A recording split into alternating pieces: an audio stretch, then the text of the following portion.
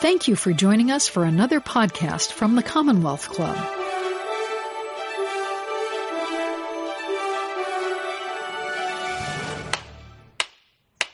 Hello, and welcome to tonight's panel discussion at the Commonwealth Club, entitled Food and Health from the Ground Up, moderated by Ben Thomas, the Farm to Market Director for CAF, the Community Alliance for Family Farms. He is joined by a panel of California leaders who are working hard to improve the health of our food systems. I'm Kathy Curtis, Chair of the Food Matters Forum and the host of tonight's program. I'd like to extend a warm welcome to the audience here and our listening audience. You can find all the upcoming Commonwealth Club events and recordings of the programs at commonwealthclub.org. Now it is my pleasure to introduce Ben Thomas. Ben provides direction and support for the Farm to Market team to develop and deliver programs to increase local market access for small to mid-scale California family farmers and help ensure that the food that they produce is available to local communities, including schools, hospitals, and universities. Ben brings 10 years of experience in sustainable purchasing and believes that supporting farmers and farm workers is key to a just and resilient food system. Please help me in welcoming Ben. Good evening, everybody. It is an incredible honor to be here, and I just want to start out by saying that not only to be here in the Commonwealth Club and with its incredible and impactful history, but also to be sitting here not only in front of you and to any listeners that we might have tonight or following this evening, but to be here with a group of panelists that I'm incredibly honored to be sitting with and incredibly honored to be able to work with you tonight to have a really productive discussion and bring out the stories of the incredibly important work that they're doing. Just to do a quick show of hands, who here has a background in farming or any family that has any family who has a background in farming? Okay, so that's about half the room. And who here has a background in food services? Have you ever done any kind of food service work? I know for a lot of this generation, it's over a quarter of people that have worked in food services, and I think a lot of us start out that way too. But in this evening session, we're going to delve a lot deeper into the impact of both the sourcing and impact on the farmers and the producers, and also the impact on food access and on food quality for students and for families and for people that are eating in hospitals. And so with that, CAF, just as a little bit of a background, is a 40-year-old organization that focuses on advocacy and on-the-ground programs to help farmers and communities build more resilient and sustainable environments and economies. We work, as the bio said, to help small to mid-scale farmers in the Farm to Market program be able to increase their market access. And so we have a group here tonight that we work together in partnership. We work together as practitioners, advocates, medical experts, authors, really a dynamic panel for you that we're really happy to share tonight. So with that, we'll start with an introduction. We'll have each of our panelists introduce themselves with an opening question. We'll have 10 minutes of predetermined question and answers, and as soon as you all feel inspired at the end of each of our responses, please feel free to put your hands up. I'll try to keep looking around and make sure that I can see the whole room, and then let us know, and then you'll be able to ask your own questions, and if we don't have any in between, we've got a long list that we can take up the whole hour with if we need to. But we really want to make this as discussion-oriented and informal in that way as possible. With that, we will start out asking our panelists, and maybe we could start with Dr. Miller and just go down the row here. If you could tell us your name, role, and organization. And the opening question is, we're going to try to jump right into the exciting stuff here, is how would you describe what is happening right now in the evolution of farm to school, farm to hospital, and the surrounding movement for food systems change, and the role that you and your organization has in doing that? Okay. Good evening, and thank you so much for having me. I'm a family physician by training, and I still spend a little bit of my week in clinical medicine. But more and more, as my career has evolved, I spend my time with farmers and ecologists and people who are thinking about land and soil and food production. And as I have evolved in my work as a physician, my thinking has really changed about where health happens.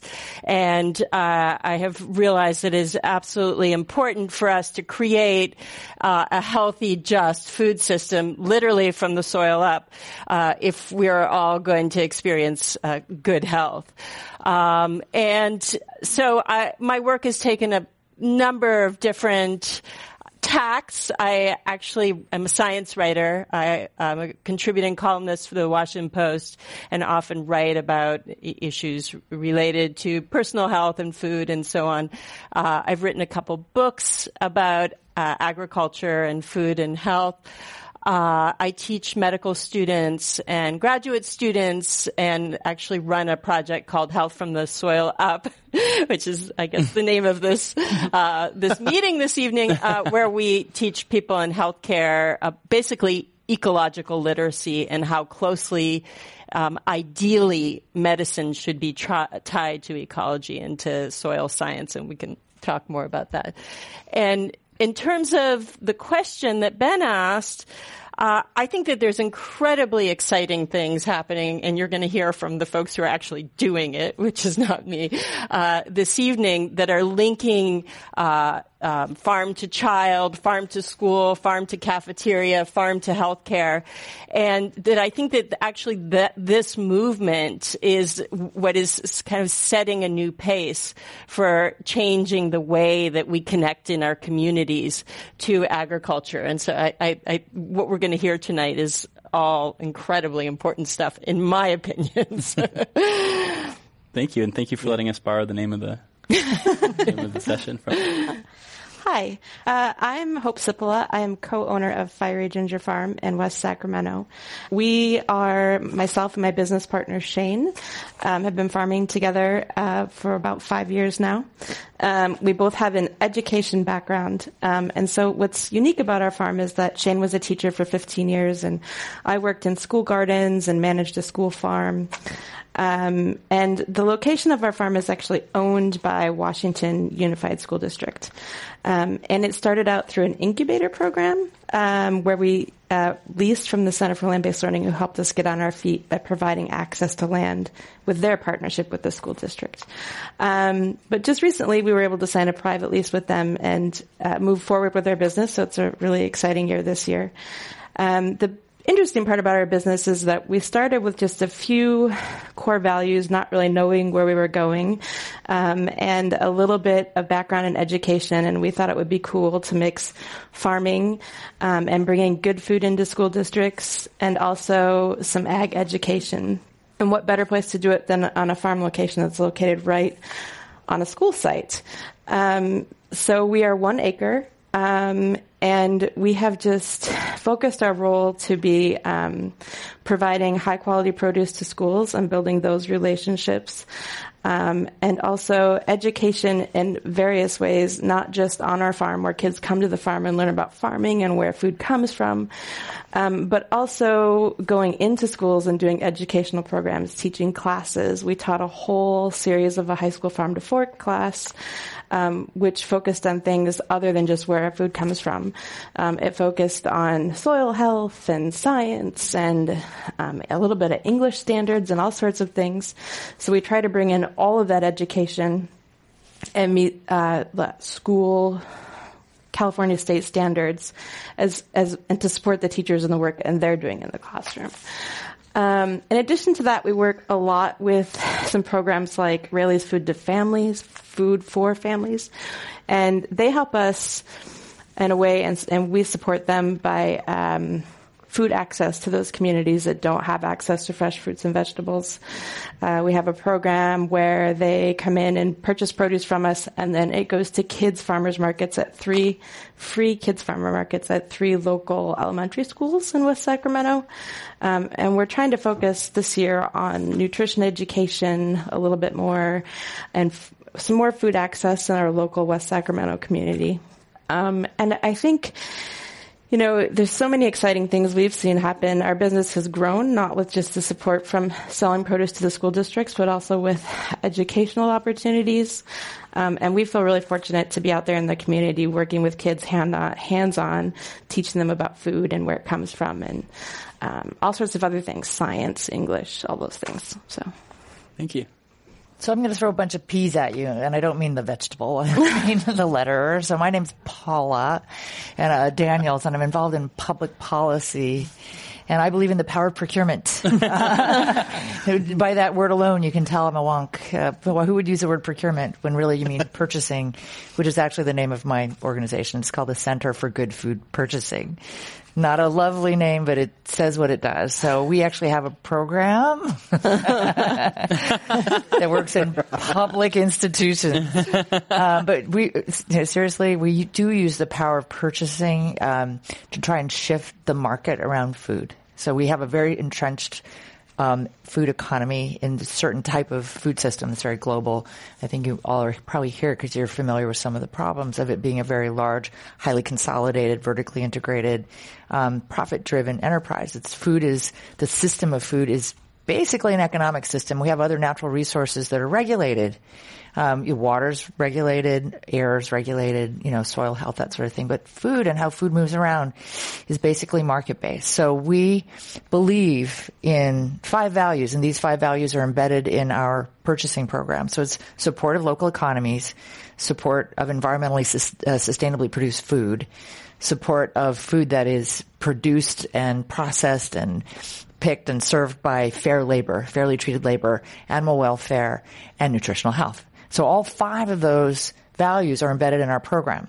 So our program, the Good Food Purchasing Program, was something we developed when I was senior advisor to Mayor Villaraigosa of Los Angeles. We developed it there.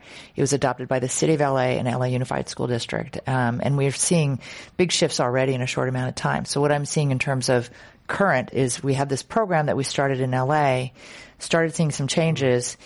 It became of interest to people around the country. So we turned it into this nonprofit group, Center for Good Food Purchasing, and have spread around the country now. So we're in 15 cities, 32 institutions, and our program is evaluating $1 billion worth of food purchasing at public institutions. So it's school districts, municipal institutions like recreation and parks departments and things like that throughout the country. We're in San Francisco, started in LA, but then Oakland and San Francisco adopted it. We're in Chicago, New York, DC, Boston, a number of cities around the country. So what we're seeing is this kind of wonky thing of like how purchasing is being done by these major institutions can make a difference. LA Unified School District was $150 million worth of food. They started paying attention to our program. And in 1 year, they went from less than 10% local sourcing of produce to an average of 60% local sourcing of produce. And that created, that put $12 million into the local food economy and created 150 new jobs in food processing. So that's a start. These are all starts. And that's what we're doing and spreading around the country is using those public dollars for public good. I'm Vince Coggin. I'm the school district. I'm the director of Natomas Unified School District, which is north of Sacramento. It's a little suburb of Sacramento, and I'm responsible for 10,000 meals a day between breakfast, lunch, supper, snack. It's not rare for me to serve all the meals that kids would have throughout the whole entire day.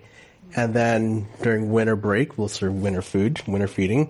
And then summer, we do summer feeding as well. So that's what we do. In pictures, you'll start seeing these group of people, food service staff, who believe that we're not just serving food, but we're in an education setting. So we're as an education person serving food. We believe that we're in the business of teaching kids things they don't know they like yet. And that's easy to do with math and science. We just happen to do it with food. So what that means is we'll come up with all these fun, creative ways to try and get kids to eat kiwis, eat blood oranges, like when they see quinoa for the first time, or even seeing a kid eat tamale and they're eating the husk. I'm like, no, this is how you eat a tamale. You have to unwrap it first. I mean, not little things like that, but like having Banwood Calf come out and they'll try persimmons for the first time. These are all the things we do in addition to just serving food. As a result, I get asked to speak to these type of events. Organizations like CAF, No Kid Hungry, Center for Eco-Literacy. Senators go, hey, would you want to do this? And we just happen to have the opportunity to do them. Never trying to make a change per se, but in the mindset of teaching kids about food in an education setting. Hi, and I'm Tracy Patterson. I also work on public policy. I'm not going to have that many P's, but I guess my last name does too. So I work in the realm of public policy, and specifically for the last 6 years, I've worked with an organization called the California Food Policy Advocates, where I led state legislative campaigns aimed at increasing access to healthy, affordable food for low-income Californians. A lot of that is through the school food system, others through federal nutrition programs like CalFresh, and trying to make sure that we are using public policy as a tool to really equitably improve access and recognize that when we are setting a universal goal, like we want to have a goal that all people, all children can have good, healthy food at school, that the solutions to get everyone to that universal goal are different. And so in the landscape of California, I think a lot about farm to school and how that fits within schools. I think sometimes people get really excited about the idea of food and sort of separate that out from the school systems that need to support and nurture the nutrition service departments and the funding, all of the resources that make it possible for school to reach kids and really support their learning, recognizing that food may be, wanting a menu of options and choices for families that perhaps are more affluent, more used to being able to have choice. For some families, it's making sure, is my kid going to have food to get through the school day? I want to make sure that the school has breakfast, lunch, supper programs, and really recognizing the role that those play within a lot of California families, millions. And so thinking about policy as the foundation, how does policy support the practice we want to see? So not trying to micromanage the practice through policy, but using policy as a foundation and building block. So looking at federal policy that sets the grounds for all of these school nutrition programs. And predominantly, it needs to adequately resource schools. So generally, schools have about $1 of food to spend on food per meal. You get about $3 of federal reimbursement for that full meal, and that has to pay for staffing, for labor, for paperwork, for administration. And so really starting to parse out, is that enough to start with? And if that's not, what are the systems that build upon it? What is the role that state policy plays to start to balance those levers? What's the role of philanthropy and who actually has access to philanthropic dollars? Is that spreading across the state in a way that actually meets the need? And I think a lot when you think about California and the Bay Area, public policy doesn't quite, federal policy doesn't quite meet our needs here because the federal poverty lines don't match up with the cost of living here. So, you think about a family of 4. I don't know how many of you have kids. A family of 4 in the Bay Area this year, if you make $48,000 a year as a family of 4, you make too much for even a reduced price meal. So you're considered by a national standard middle class. You don't need any help affording food. And we know that that's not accurate. A family of 4 making $48,000 in the Bay Area is really struggling to even pay rent on that level. And then I think of places in California like Bakersfield, which is, the biggest agricultural region in the United States, has the highest level of food insecurity in the nation, not just California.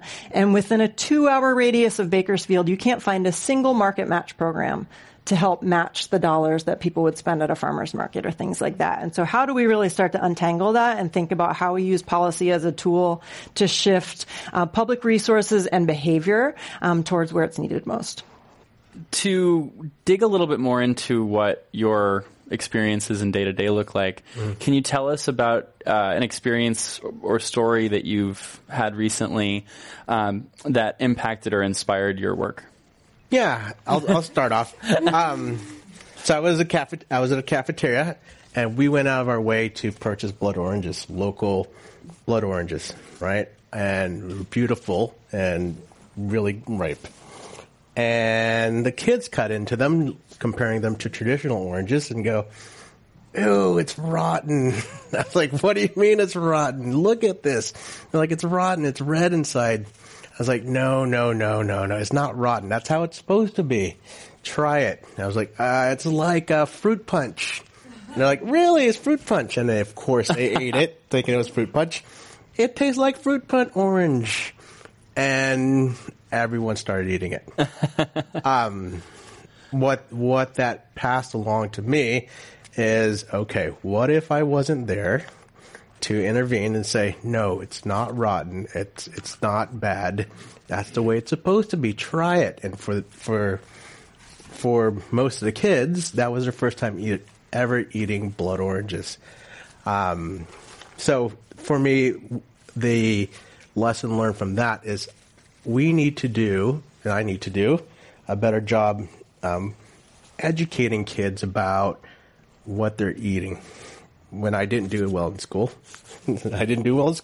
they would take me out of a class and like, here's focus on math, extra help on math, extra help on reading.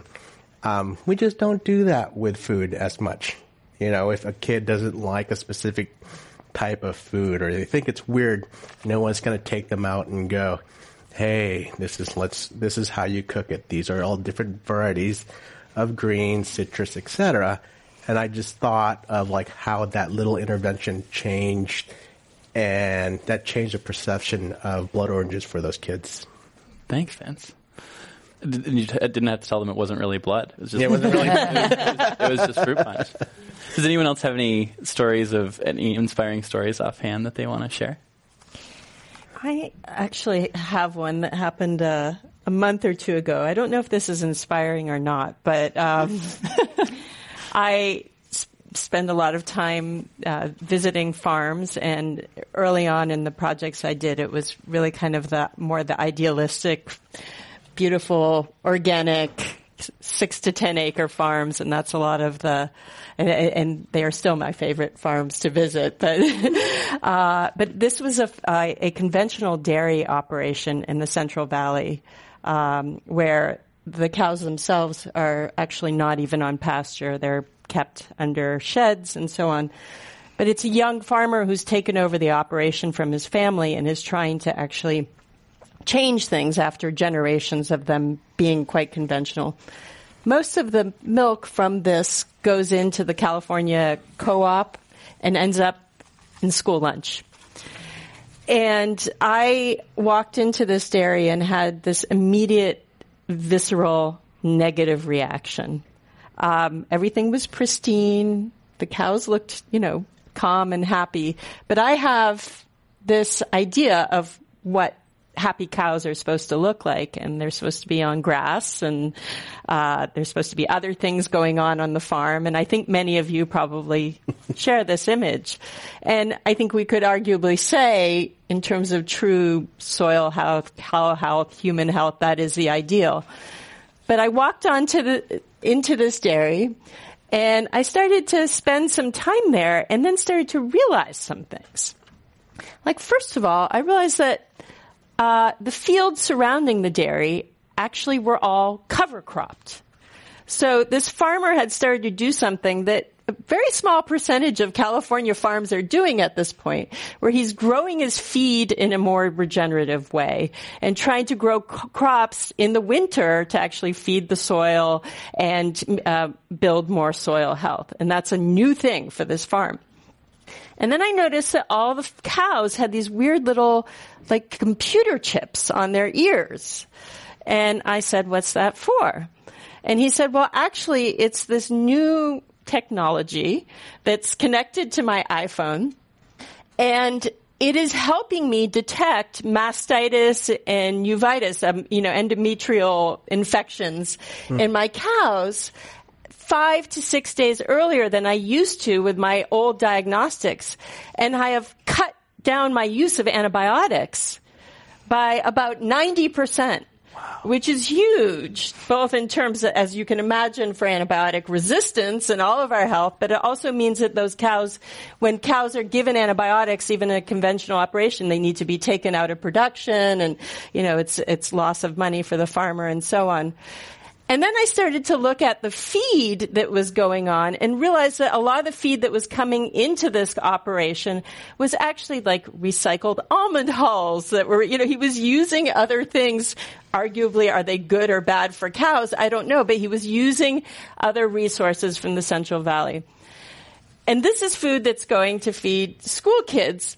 Now, on one level, I would love if all of California's school kids could get milk from beautiful, dancing, pastured cows and chickens and so on. But it started to change my mindset in this sort of dichotomy, this binary way of thinking of good, bad, organic, conventional. And I started to see that there is a continuum and a nuance that we don't really get here on the coast. And that I need to understand better, and I'm just sharing that. So I don't know if that's inspiring or not, but or if you guys have opinions about that, or are horrified that I was inspired. Well, you're making me think about, when Ben asked the question, I thought, inspired? I tend to think more about, here's a problem, I need to solve it. So everything I thought of was a problem that I think we might have a solution for. But you made me think about the movie The Biggest Little Farm, I think it's called. Which is very sweet. So I won't say any more about it. I'll just recommend it. But it's a young couple's journey. They were young to me. A young couple's journey toward making a kind of devastated farm area into a very vibrant, regenerative farm, and all the problems they ran into, but how they eventually got to that. But that's what we're trying to solve for in our program, is to create markets for people like that, people that are doing that kind of work along a continuum, to have markets to sell into school districts and keep them thriving. Should I talk about the problem I was thinking about there? I mean, there's one thing that felt like a call to action. I mean, you can just stop me if it seems too down. Just go, oh, next. I'm totally good with that. I am. But I'm from Hawaii originally, and the hurricanes are moving a whole lot closer to Hawaii. And last year, this really stunned me. It's because of climate change. So the currents are moving differently. The winds are behaving differently. So hurricanes usually went south of Hawaii. Now they're just getting closer and closer and closer. So my sisters and my mom live in Hawaii, and they were ordered to shelter in place for 2 weeks. And the thing about Hawaii, and the reason I bring it up in this context, is it's like island Earth. I'm old enough to remember Buckminster Fuller, Operating Planet for Spaceship Earth, but you look at Earth as kind of a ship in the middle of an ocean, Hawaii, an island in an ocean. It's the most remote population in the world. They used to be able to feed themselves sufficiently, and with an estimated similar size population to today. It's a little bit more, by 200,000 or so. But a lot of people lived in Hawaii pre-contact, and they had a thriving regenerative food system. But they were taken over by monoculture cropping sugar, and now all that land is used differently and is mostly developed. So there's very little agricultural production there. They have 5% local food. So when people are ordered to shelter in place, they're going to get food from stores. The thinking had been that if the cargo ships were ordered, a long time ago people were saying this, the cargo ships were ordered away from Hawaii, didn't come to Hawaii, Hawaii would be out of food in a week. This is the story of our global food system. We're basically doing that to our planet, right? So Hawaii is an example of that. And people go, oh, well, the cargo ships will always come to Hawaii. Well, when the hurricane started getting close to Hawaii, the governor ordered the cargo ships away, to stay away. So this reality became very close. So my sister goes to the store, like the shelves are empty. All the Spam went first, right? Hawaii likes Spam. She's a vegetarian, so it wasn't very good for her. I bring that up because that just really reinforced in me the idea that we need to localize our food economies and have a pretty strong sense of what we can do in our region to grow and support our crops, our population. And I think of it as, the way we look at renewable energy. We have a strong percent of renewable energy. I know in LA, we had 20% by 2020, but California has 100% by 2045. Let's say we pick some range somewhere in there where we have X percent is not only local but sustainably grown in a region. We have a region commit to that. You can start supporting that local economy. Hawaii's trying to do that. They have a 30% by 2030. And I think that's something we can think about here in California because it's climate responsive, right? You can grow, you can have those shorter logistic chains that can get the food to you, but you also are growing things that are more responsive to your area. You are listening to the Commonwealth Club of California. Hear thousands of our podcasts on iTunes, Google Play, and Stitcher. Learn about our travel programs to exciting domestic and international destinations. And when you're in the Bay Area, please join us live for any of our 500 programs each year. You can find us online at commonwealthclub.org. Now back to our program. Let's build on that and continue a question for you, Paula. So with Center for Good Food Purchasing's approach has been profoundly illuminating of the potential of focusing on really major anchors in terms of municipalities and schools. And so it's been an ongoing building movement around utilizing and leveraging these community institutions to be able to create different social and economic shifts. But to start with the biggest and most complex is audacious to say the least.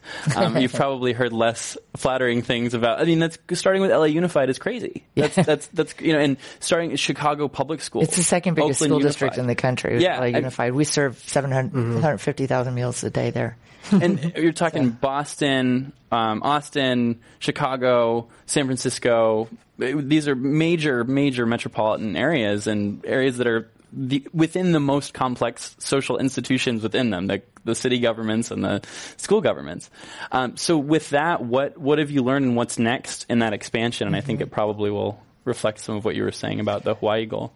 Yeah, along the lines of having regional goals. A lot of what we're looking toward now is trying to create a good food region model and see if you can have a number of anchor institutions within a region commit to these percentage goals. Or if they committed to our program, they don't have to commit to our program, but some program like that. But so if they committed to ours, for example, they'd be committing to, they're going to hit the rating level we have. So they're going to hit a baseline in purchasing food that supports the local economies, environmental sustainability, fair labor, and all of that.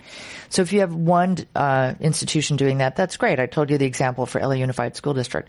But what if every major institution did that? What if all the school districts, private, public, all of them, the hospitals, the universities, the jails, they serve a lot of food too. What if they all combined committed? What if the municipal leader, the mayor, the board of supervisors sort of oversaw that and pulled that together and said, like we've done with renewable energy, all right, our region is going to commit to these goals.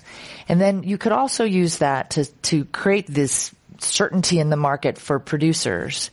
Like if you know that you can be selling to a school district that has longer term contracts on high volume, it starts keeping them in business, which is part of the idea.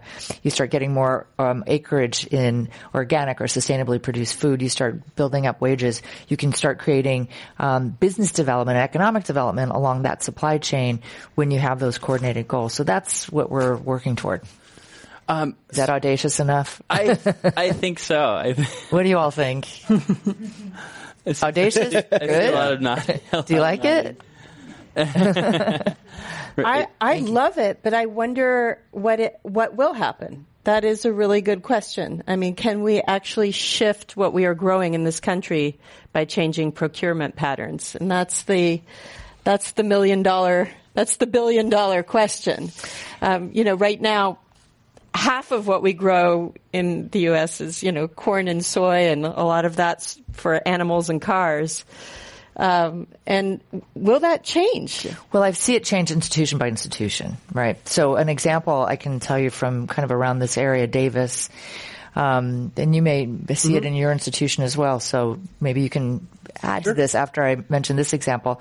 So someone, Santana Diaz runs the UC Davis Health System, and he's already made a change in the local environment based on making his commitment to local, environmentally sustainably produced food. An example is an aquaculture farm, McFarland Spring Trout, that mostly sells to white tablecloth restaurants, which is a small niche market, and they have to have a certain dollar price on it to make it work.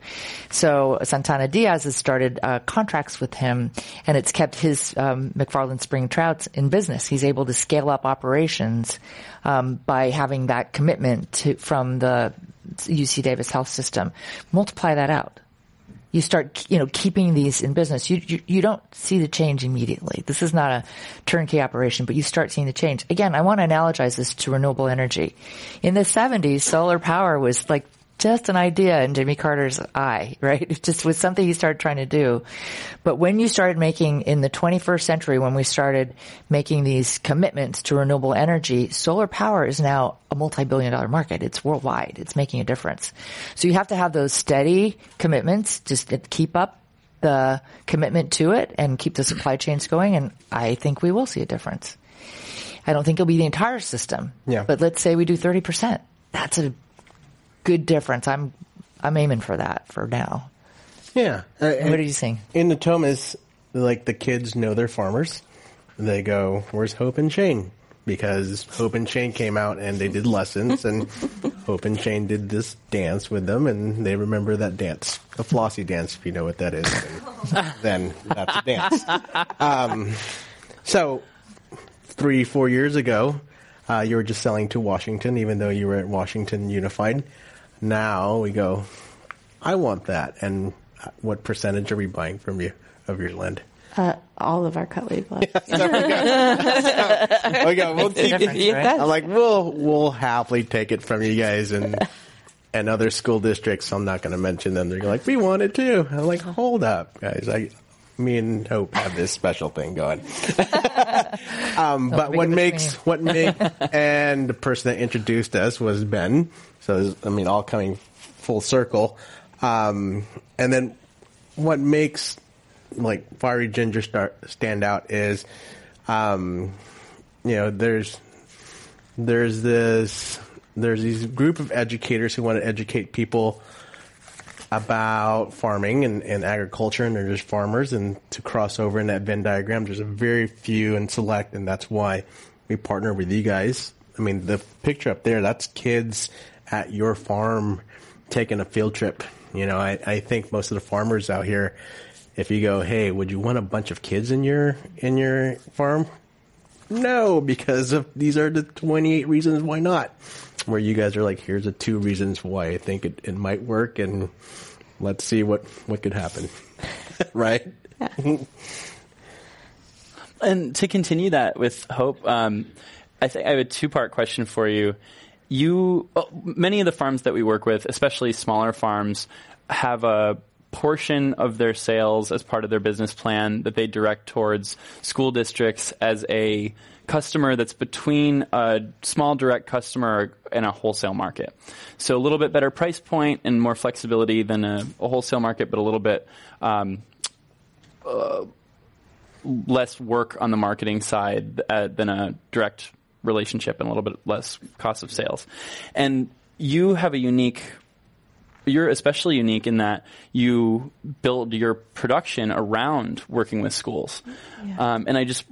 So the 2-part question being, 1, some of what goes into that planning and what's come out of it? And then 2, do you think that that's a model that's scalable to maybe not an entire farm industry, but you're one of the only farms that we know of that operates in this way? And is it more scalable than that, do you think, in other areas? Yeah, everyone told us that they thought we were silly because our marketing goal was to essentially pre-sell whatever we grow. Because we're small, we have to produce things quickly and have them sold in a hurry in order to stay in business, basically. So school districts, like Ben said, are we call them wholesale plus customers because they're a little bit more than wholesale, but they can take large quantities. So we sell to 5 different school districts right now, and we're looking at adding 2 more this year, so that'll be 7. It's about 90% of our business. It's pretty much all of our business. And so is it scalable? Yes. But I think the things that we've done that have made it successful for us is when we first started working with Natomas, for example, we sell a tricolor leaf lettuce where some schools we approached were like, kids will not eat red lettuce. They just won't do it. So what we did is we went to Natomas and we said, we have this really beautiful cut leaf product. We'd love to give it to you. There's no processing for you. We think it's great for schools. It lasts a long time. It's high quality. And it's tricolor, and it's really beautiful.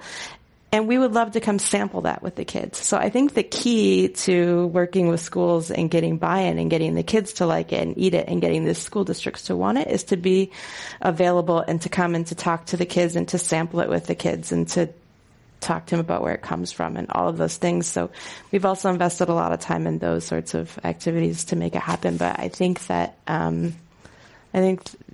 that it can be done. I mean, we're doing it. Yeah. Yeah. And why the tricolored leaf lettuce?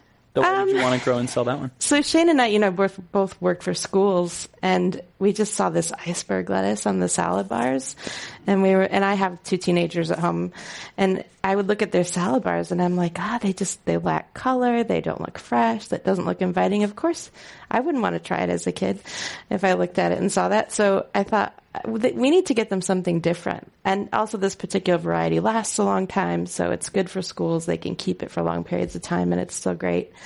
But we just wanted to try something different. So we do that with a lot of things. Turnips, we have several schools who buy radishes from us for their salad bar. And people said, that can't be done because kids don't eat radishes. But if you grow them in the winter, there they are. Those are the French breakfast radishes. Radish photo. Yeah. If you grow them in the winter, they're sweet and not spicy, and kids love them. And we're trying to pair that with some of our nutrition education. So, talk to them about the different things different produce has that are good for you and all those sorts of things. So, trying to get different things into the school districts. Thank you. So I want to ask Tracy a question, and then we'll open it up to the group if anyone has any questions, and if not, we have more prepared as well. I wanted to ask Tracy. I've had the fortune both in a policy advocacy support role and in school, working with schools and with schools and farmers, seen a lot of the work that you've done with California food policy advocates, and it's really dynamic in that it's state level, iterative, multi-year, very layered strategic policy that's very, we'll say, cumulative in its snowballing in its effect.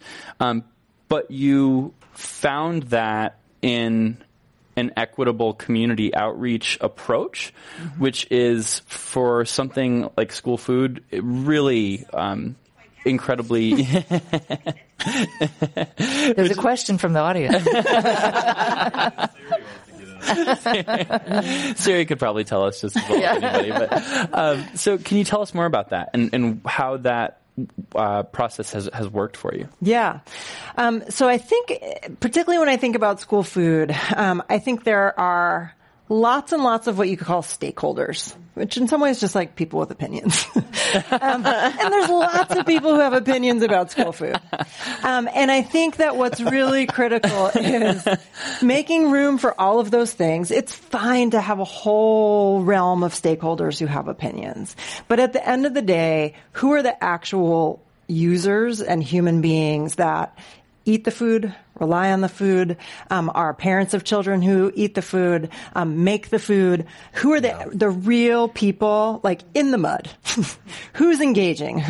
My kids, I also have 2 kids, hearing about the unripe fruit on the line that your kid won't eat, that becomes really concrete when it's your own child.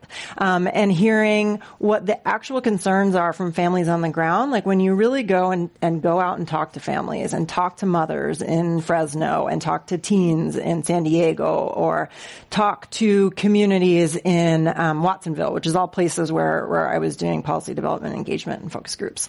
The things you hear about are much more, I don't know. On a human level, you hear moms who tell you, I just wish they wouldn't give my kids spoiled milk. You hear like, I'm getting these bills and I can't afford to pay for them. I don't qualify for a free meal, but like I just can't pack it every day. I work swing shift and I can't control my schedule.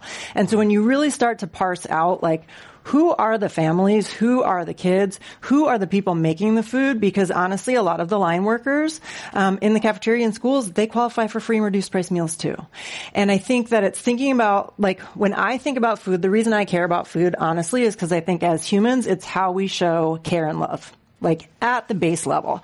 And I think there's the nutrients, there's the health, there's all those things. I have a public health background. I really do care about that stuff. But like at the core of it, it's how you show you care. And so how ultimately are we setting up a system where we show kids that we care and like truly and honestly think what that means and what we have to set up as a system to support that. Because, I will tell you, I've never heard a parent say, a parent other than maybe one who doesn't regularly rely on school food. I've never heard them say, I want to make sure that the school meals are 100% organic, or I want to make sure that the school meals are certified this or that.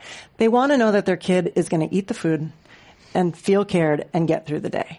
And so thinking about those really real concerns and honoring that and trying to make sure that like as the stakeholders and advocates and policymakers, we're not layering our values and going from there, but like continuing to ground truth it in what people really and truly want and need and making sure we're taking care of those basics before we skip ahead. Because if we do that, then we're honestly just replicating the inequity and inequality we see in society right now. And I think that we're at a point where like we are so othering people. We are so separate in spheres of our life where there's plenty of people who have never stepped foot in a public school or know what that looks like. As a parent, I've sat in PTA meetings where a mom will come in and say, oh, the school food is gross. Let's fire them and get a company. I've heard of a catering company. And my spouse is a public school teacher. So I'm like, oh God, no, like that's the public school employees. Like you're really just devaluing everything instead of trying to fix, the system. And so in working with policy development, I think it's a lot of holding the space for everybody's concerns and really trying to create policy and knowing enough about like the realistic vehicles to do it. So we could say, I want a free organic meal for every kid in California. And that's a wonderful vision. I agree with that vision. But like, what does that take? And what are the systems that are already there that we could support to get closer to that goal? And so like I've worked on state policy. There's this, you have to dive through the wonky stuff to get what people are really telling you they need. And so what we hear from youth, what we hear from kids is, with young kids, they just want it to taste good. They want to know that it tastes good. With teenagers, with middle schoolers, it gets really into peer pressure and stigma, and middle school kids who need the free meal do not want to line up for the free meal if they know in school that's the meal for the free kids. And there's different names for it in different school districts. Some kids will call it the free, some kids are like the free lunch. In schools in Southern California, they don't have enough seating room for the kids to get free lunch. So kids with packed lunch sit outside, and the kids who get free lunch sit inside. Like there are practices that happen that really stigmatize and separate our kids. And so how do we correct for that first? And so I think, there's always this debate of like, is it the food quality?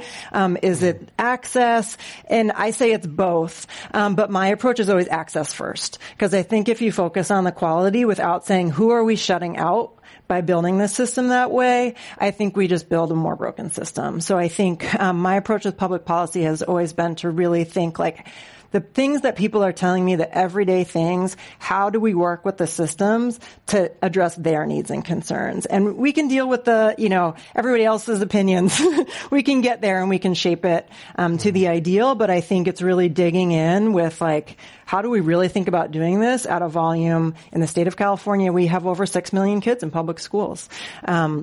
We worked on a policy with a senator from Marin up to the North Coast, Senator McGuire, a few years ago, to make universally free meals, which is done through a federal program, to make that mandated in all of the schools that are high poverty enough to get the maximum federal dollar from that. So like we're going to have a mandate. We're going to say you have to do this, but it's really only in the schools where you're going to get fiscal support.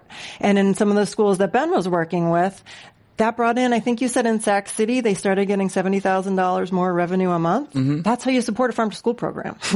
Like it's using the building blocks that can leverage the most resources, to address the everyday needs that people are telling you that they need and want, but might not have the power or access to be the squeaky wheel in the system to get it. I work with Twin Rivers Unified School District in Northern Sacramento, and they were able to shift to full community eligibility provision and free school food for all of their students following this because of the direct certification law that Tracy worked to pass. And this was before the end of the school year, so it was like technically the end of school year is end of June by business standards, and this would have been in like April. But they were at 520,000 meals additionally served this year because of that program. So these are huge, huge shifts, and that's one of 4,000 school sites that were able to gain CEP and free lunch this year. And I'll just say one more thing, and then we'll go to our audience. But we're also partnering with Edible Schoolyard on the 100% free and organic school food pledge for farmers and school children. And it's interesting, and I'm really grateful to be in a partnership that's really highly prioritizing and concentrated on holding that space and trying to work through community input and take a slower approach to the actual implementation and modularize it so you can pick it up where you can pick up the resources where you're at, and it's not forcing any system. But it is really, really, really challenging to do that effectively. And so just actually have on Asana a call with you. Reaching out to you for a call to discuss it more specifically, so I'm glad you said that. But yeah, please. In the 1980s, I was living at Green Gulch Organic Farm, opens up to Muir Beach, and there were no tracks here in Embarcadero at the time, and we would have, with other farmers, organic food right in front of where the tracks are, and the ferry building hadn't gone under construction yet. So wow. I think as a result of that, I think now there are farmers markets in most neighborhoods around here, and I have no idea, probably even in other suburbs too. So I think that is an introduction pretty much to people eating organic food, or farmers bringing food, and they're used to eating them. So I think that's made a big difference. Yeah, definitely. The growth in farmers markets and in support for farmers in the past 15 years has been profound. Is what you're doing, any of you doing, addressing the issue of food waste? There was a study just published this week, and the Department of Agriculture put it out. About a third of the food that's produced, particularly in California, is wasted. How does this play in? Our program is, to explain it in a short version, it works the way LEED certification works for buildings in school districts. So we have a rubric with rating system and points and performance goals that schools can strive toward. And addressing food waste is a component of it. So we award points in our rating for school districts or other public agencies to be managing food waste better. So you're talking about agricultural waste? Okay. Because there's a lot of different levels where it happens all along the food chain. I mean, I'll tell you that I know of, and I'm interested in using agricultural waste. We're not doing it ourselves, but it's something I'm tracking. Agricultural waste as well as post-consumer organic food waste to create livestock feed. So there's a lot of those sorts of programs going on and out there. But so maybe on our farm in particular, there's really honestly not much waste because most of it is sold. But anything that is waste or unsaleable or otherwise, we compost it and it goes back into the soil. Or we have some FFA animals out there, so the pigs and the lambs and the chickens all get to eat it too. So it's repurposed. I think, like on a statewide basis, there's also there's a state tax incentive program for something called Cal Food, which is gives farmers tax credits to donate excess produce to food banks, which I think I would promote as one of the better strategies. I think you start to see people sort of commodifying ugly produce.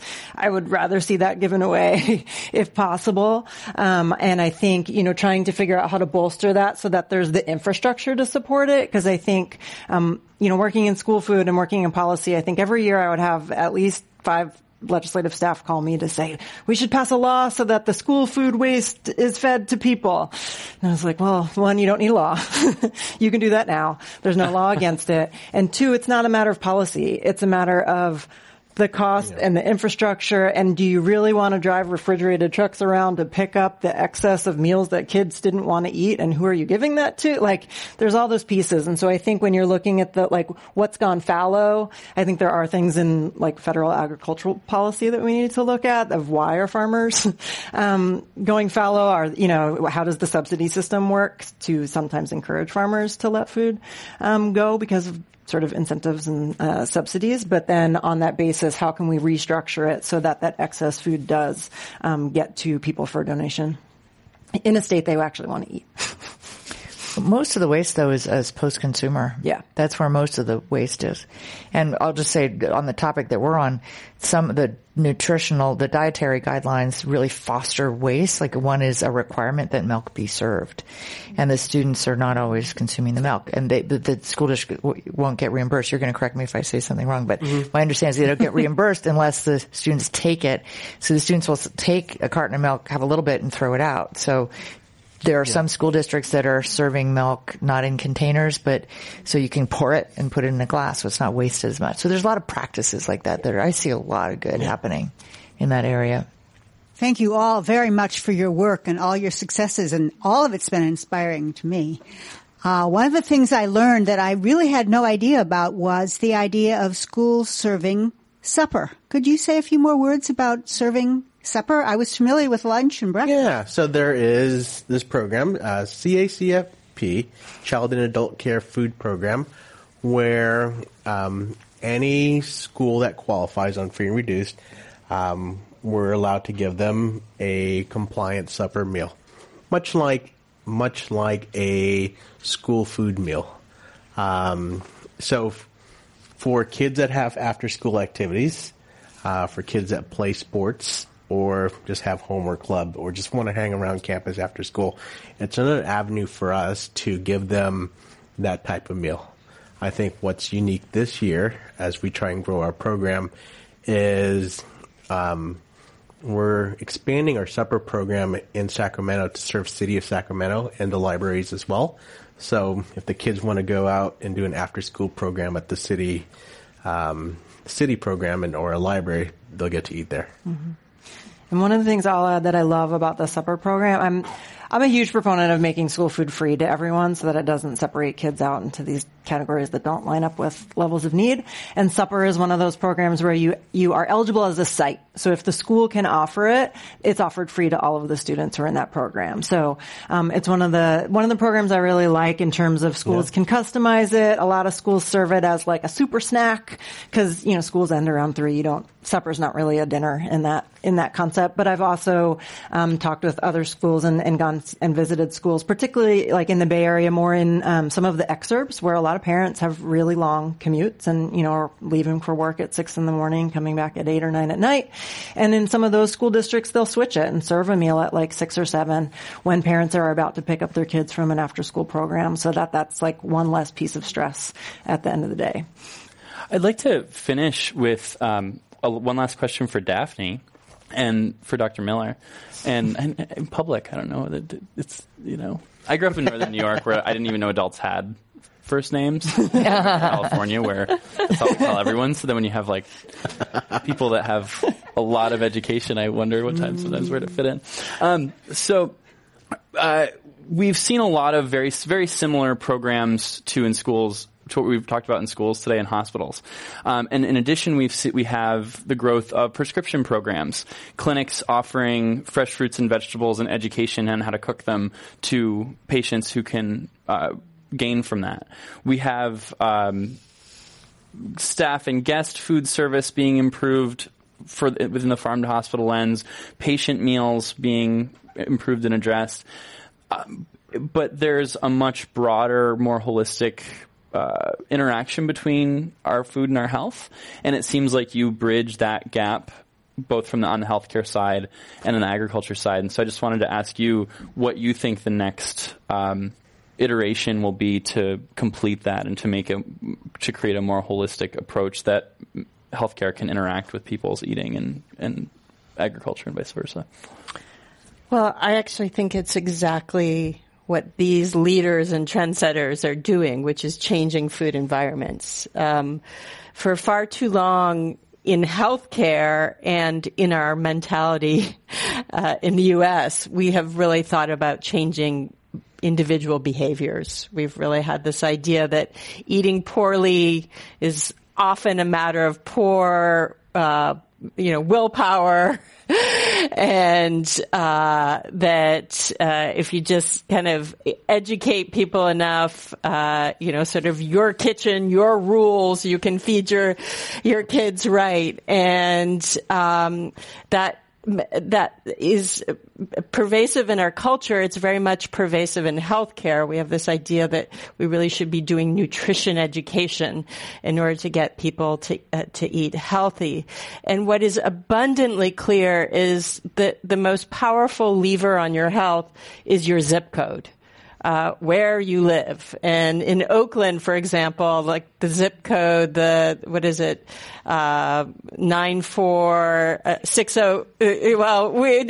603 is probably these days that, has, 15 on average. You have like a 15-year life expectancy that's, less life expectancy. I just really garbled that. You have 15 years less on average as an average life expectancy than you do in the hills. Sorry, it's been a long day. So really what it is about changing food environments and starting with these very sort of powerful anchor institutions like healthcare and schools and so on. You really can start to do that.